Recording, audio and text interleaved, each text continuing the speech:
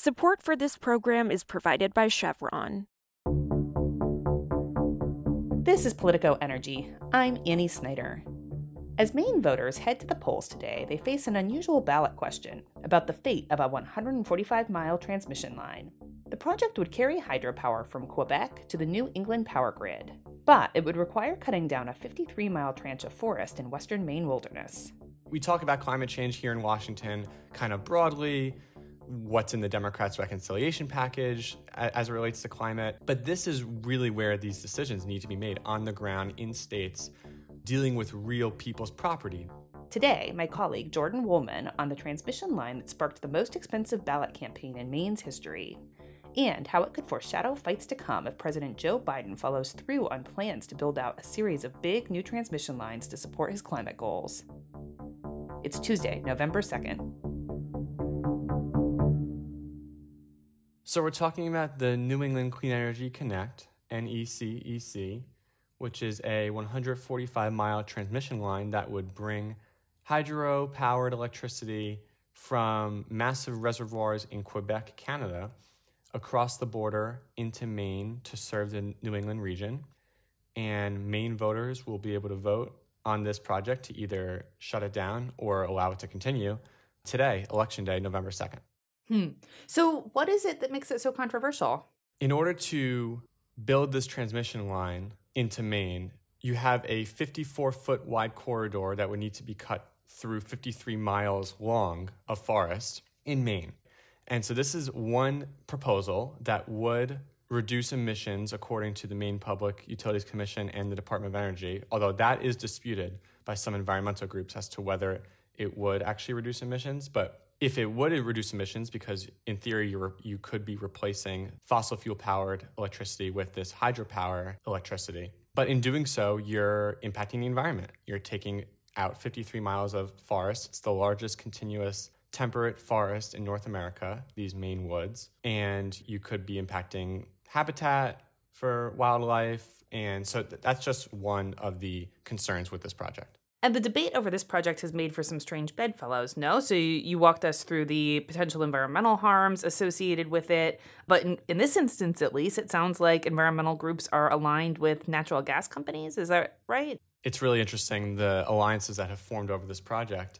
Politically speaking, you have Janet Mills, the Democratic governor, is on the same page as Paul LePage, the former Republican governor of Maine, who is challenging Mills in 2022. So they agree, the Biden administration is on board with them, that they support the project and are against the referendum. But on the other side, you have environmental groups like the Sierra Club of Maine and the Natural Resources Council of Maine, as well as indigenous groups, allying with energy companies who oppose the project for very different reasons, though. That's important.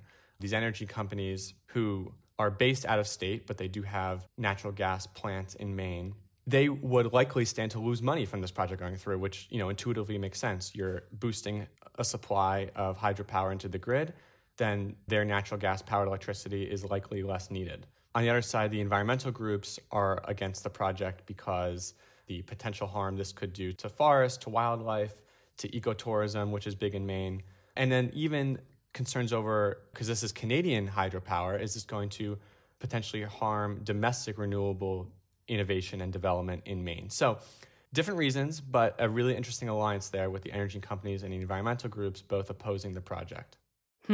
So building out big regional transmission lines is something that the Biden administration is prioritizing in order to be able to support its clean energy and climate resilience goals.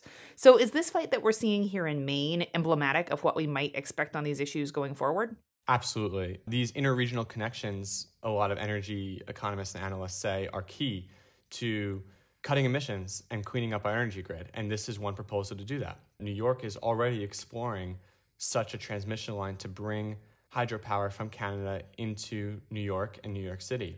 And not only are they proposing to bring hydropower into their grid, they're proposing to do it from Hydro-Quebec, the very company that is currently working on the transmission line in Maine. So this is already setting up to be, like you said, emblematic of this effort to clean up the grid and to reduce emissions. It raises questions about, are these transmission lines going about the least environmentally impactful route? How do we feel about bringing in energy from Canada? And this is really where the rubber meets the road. We talk about climate change here in Washington kind of broadly, what's in the Democrats' reconciliation package as it relates to climate. But this is really where these decisions need to be made on the ground in states, dealing with real people's property, dealing with real people's forests that they like to hike through. And so exactly as you said, this is really emblematic of what we may see more of going forward. So this is all super complicated, nuanced stuff here. It seems like kind of a tricky issue to put before voters as a ballot initiative. How did that happen, and what's your read on where voters stand? Well, I spoke to one state senator in Maine who simply says that this should never have been on the ballot, that this is, like you said, too complicated for a one-sentence question to be voted on. The New England Clean Energy Connect itself feels like in an interview with the president and CEO of the group that this question kind of undoes and displaces trust in the agency officials who go about regulating such projects. So, this project did receive its permits and its licenses. That took time, that took years to achieve from various entities within Maine and also at the federal level, since this is technically an international project. And so, by kind of undoing that, it raises the question of, are Maine voters actually overruling the experts on this issue? These people are in positions of power for a reason. So it raises that question as well in terms of, should this be on the ballot?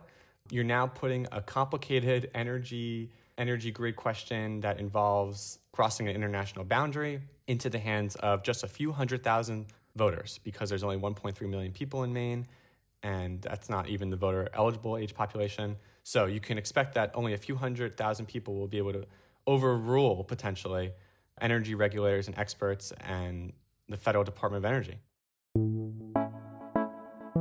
Also, on Monday, Senator Joe Manchin refused to endorse the $1.75 trillion social spending framework put out by the White House last week. The West Virginia Democrat also blasted House Democrats' strategy of holding up a vote on the bipartisan infrastructure bill that he helped write.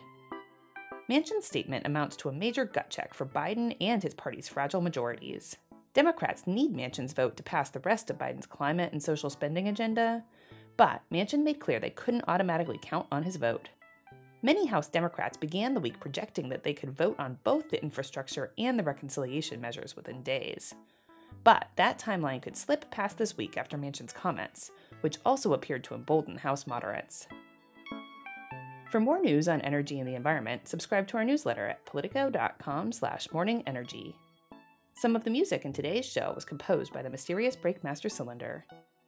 I'm Annie Snyder, and we'll see you tomorrow.